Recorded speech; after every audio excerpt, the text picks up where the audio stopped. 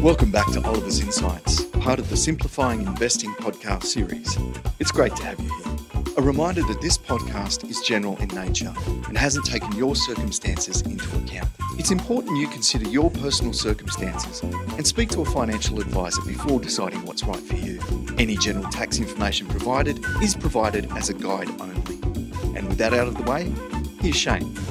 G'day there and welcome to the latest Oliver's Insights podcast. This week we're going to have a look at the outlook for share markets. From their lows last year, global and US shares are up around 17%, and Australian shares are up around about 13%, as investors have been buoyed by evidence of peaking inflation, anticipation that central banks are near the top in terms of interest rates, resilient economic growth and profits, and enthusiasm, more recently, for artificial intelligence following the launch of ChatGPT late last year, and that of course has pushed up related stocks. This has resulted in a solid year-to-date returns. But is it sustainable? Recent weeks have partly been dominated by the political soap opera around the US debt ceiling. A deal has now been reached suspending the ceiling out to January 2025, with caps on spending. There is still room for setbacks in terms of getting it passed by Congress ahead of Treasury's 5 June deadline, after which the US Treasury will start to run out of money. But odds are it will pass, providing a short-term boost for share markets. Of course, you could already argue that much of that has been discounted into share markets, so maybe the boost will be fairly minor. But I guess the key is that we will now be able to move on to focus on other things. However, the problem is that right now there is still a large worry list for shares, beyond the issues associated with the debt ceiling. Firstly, share market gains from last year's lows have so far been more narrowly based, favouring defensive or growth sectors like technology relative to cyclicals and value stocks than would normally be the case at this point in the economic cycle. In fact, so far this year, AI or artificial intelligence related stocks have accounted for all of the rise in the US S&P 500, and the Dow Jones index is actually flat year to date. Secondly, this is another item on the worry list, leading economic indicators are continuing to point to a high risk of recession in the US and elsewhere. This can be seen in, for example, inverted yield curves and the US leading economic index, which is well and truly into territory associated with recession. By leading economic index, I refer to the one produced by the Conference Board in the US, which puts together a whole bunch of things, such as approvals to build new homes, confidence reports, and so on. Of course, all of those things are very weak. Thirdly,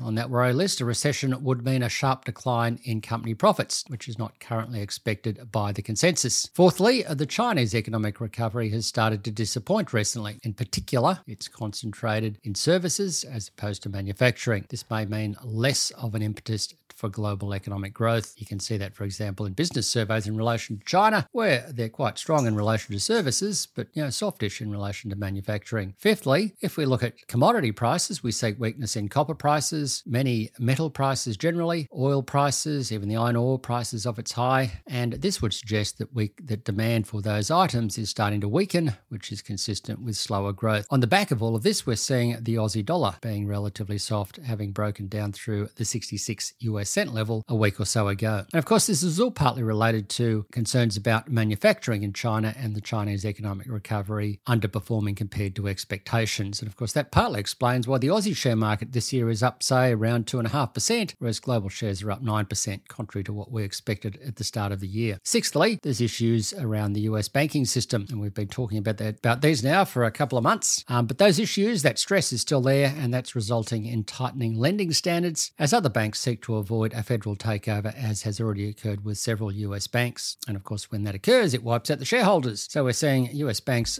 behave relatively cautious in terms of their lending. In addition to all of this, one might think that once the debt ceiling is increased or suspended out to January 2025, which is the proposal according to the current deal, then that means the end of the matter. The problem is that deal has come with a cap on government spending, which is equivalent to about 0.2 to 0.3% less of government spending over the course of the next year or so. So that's a bit of a drag. And secondly, the US Treasury has been running down its account at the US Federal Reserve. So that makes taking money away from the Fed, which is the banker for the US Treasury, and pumping that money to the US economy. Now, when the US Treasury or the US government starts to borrow again and issue debt once the debt ceiling is suspended or increased, increased, then that money will be sucked back out again, which means a liquidity drag, which could weigh on certain parts of the share market, for example, tech stocks. An eighth point to make is that central banks look like they're getting close to the top, but many of them still remain pretty hawkish and risk doing more. If we look at the Reserve Bank of New Zealand last week, it reached 5.5% for their cash rate. It looks to have peaked. Similar story with the Bank of Canada, which has a cash rate of 4.5%. However, when we look at the ECB at 3.25% and the Bank of England at 4.5%, looks like they have further to go. Then when we look at the Fed and the RBA, they both seem very concerned about sticky inflation. We think they have done enough, but their bias is towards further tightening. At this stage, the Fed is likely to pause at its June meeting, although I'd have to say that's a very close call. But there is a strong probability now they will move again in July, and there is risk on the upside beyond that. Similarly, in Australia, we're seeing continuing hawkish commentary from the Reserve Bank with risks around wages, poor productivity growth, and rising home prices. Of course, the Reserve Bank does not target home prices, but it will be concerned that with house prices now going up as opposed to down, it will get a positive wealth effect, which will actually stimulate spending in the economy as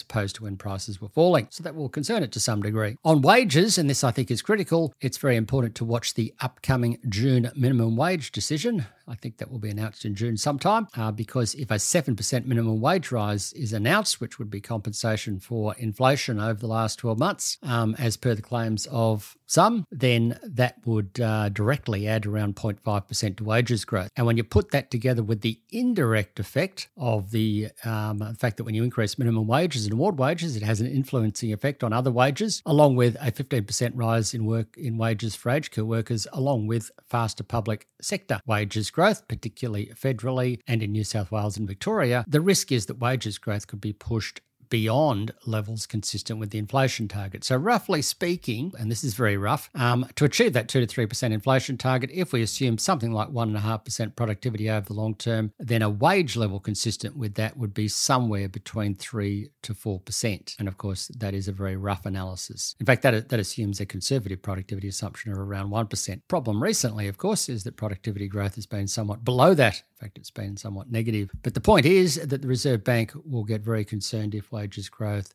stretches out beyond 4% or much beyond 4%. All this means that the risk of further interest rate increases in Australia is quite high. Further rate hikes, we think, will exacerbate the economic downswing and add to the already high risk of Australia sliding into recession. Another point is investor sentiment, and this one's less clear. If we look at the investor sentiment indicator that we put together, it's on the optimistic side. In other words, investors are leaning optimistic, which is bearish from a contrarian perspective, and you can say that's a negative for the share market. I am conscious, though, that investor positioning, when you look at various surveys, is somewhat underweight shares, which you could argue is positive from a contrarian perspective. So I'd have to say that the message from investor sentiment is a bit mixed, but on balance, I'd say it leans more towards being a bit of a negative for the market. And finally, it's worth noting, and I think we all know this, that the period from May to September is often rough for shares seasonally. Yes, we do get a bit of a bounce or weakness into June, then a bounce in July, particularly in Australia. Maybe that's tax loss selling or the impact of tax loss selling after the end of the financial year. Investors have to buy back in after selling their losing stocks to reduce their capital gains tax bill. But the trend from here, particularly out to September, October, is known to be quite weak for share markets. So they're all the negatives. That's the row list. But it's not all negative. There are some positives out there, and it's worth going through some of these. The first one is that US and global shares, not so much Australian shares, but US and global shares have been tracing out a pattern of rising lows and highs from October last year, which technically is consistent with them still being in a bull market. Secondly, so far, global economic conditions have held up far better than feared. In fact, when you look at business surveys, and I like to focus on the PMIs, surveys of purchasing managers within businesses all around the world, they've improved since late last year and suggest that growth will surprise on the upside. Related to this, so far, many company profits results globally have held up better than expected. The complication, of course, in all of this is that the strength in those PMIs, in those business surveys, may be exaggerating things a bit as it's being driven mainly by services, with manufacturing being quite weak. And unfortunately, manufacturing is normally a better guide to cyclical conditions and is warning of weaker conditions ahead. So a bit of a mixed read from that one. But generally speaking, when you look at business surveys, they look reasonably solid so far. Third point on the positive side is that inflationary pressures, and I think this is critically important, look to have peaked and are receding. Maybe not quickly enough for central banks, but they are starting to go in the right direction. correction. Business conditions PMI surveys show a continuing downtrend in input and output prices for manufacturing and services. Order backlogs are well down from where they were back in 2021, 22, say 18 months ago, and delivery times are way improved compared to where they were a year or 18 months ago. At the same time, labour markets are gradually becoming less tight with slowing job openings. All of those things point to an easing in inflationary conditions or pressures. Reflecting this, along with other indicators, our pipeline inflation indicators for the US and Australia have continued to fall, pointing to a further decline in inflation ahead. If correct, this will provide scope for central banks to ease monetary policy later this year or early next year. And fourth, enthusiasm for artificial intelligence, or AI, has the potential to push share markets higher directly in terms of IT stocks that will benefit from later demand associated with an upgrade to AI, but also via a productivity boost to high labour industries that will boost growth and profits and lower labour costs and provide some offset to the shortage of workers that we're now seeing, particularly as populations slow down and workforces age. Of course, as we saw with the late 1990s tech boom, the benefits could take time to materialise and investor interest could get frothy, setting up a short-term pullback, even though we see that longer-term benefit. So what are the implications of all of this for investors? We remain of the view that shares will do okay on a 12-month horizon as central banks ease as inflation cools, hopefully starting later this year, in terms of what central banks do on interest rates. But given the long list of negatives that we've referred to, particularly the risks around recession and central banks going too far in terms of rate hikes in the short term, global and Australian shares are vulnerable over the next few months to a potential correction. There are several implications of all this for investors. Unlike last year, government bonds should provide protection for investors as bond yields have potential to fall if recession worries rise. It's a very different situation last year where the standard common threat was higher inflation, which pushed up bond yields, bad news for bond values, and pushed down share markets. For short-term investors, I think it's a time to be cautious. However, while times like these can be stressful for superannuation members and most investors, the best approach is to stick to basic investment principles. This may sound repetitive, as I've often put podcasts out and Oliver's Insights out referring to these things, but these things are always worth keeping in mind. The first one is the share market pullbacks are healthy and normal. Their volatility is the price we pay for higher returns they provide or shares provide over the longer term. Secondly, it's very hard to time market moves, so the key, I think, is to stick to an appropriate long-term investment strategy. Thirdly, selling shares after a big fall just locks in a loss with no hope of recovery. Fourthly, share market pullbacks provide opportunities for investors to invest long-term. If you look back historically, you see lots of opportunities. Trouble is, when people look forward, they see lots of risks. So you've really got to see pullbacks as providing opportunities. Shares invariably bottom with maximum bearishness. That's the fifth point. So when everyone around you is bearish, it's often not a good time to sell. Sixth point, Australian shares still offer what I think are attractive income yields versus bank deposits. And very finally, we are in a world where there's lots of noise out there via social media or even traditional media trying to compete with social media. And that, of course, makes the world seem very uncertain, a lot more than it used to be. To avoid getting thrown off a good long-term strategy, I think it's best to try and find ways to turn down the noise around all that negative news flow. So I hope that's been of value. Until we meet again, adios. To keep up to date with Dr. Oliver and the Simplifying Investing podcast series, be sure to subscribe to your favourite streaming platform.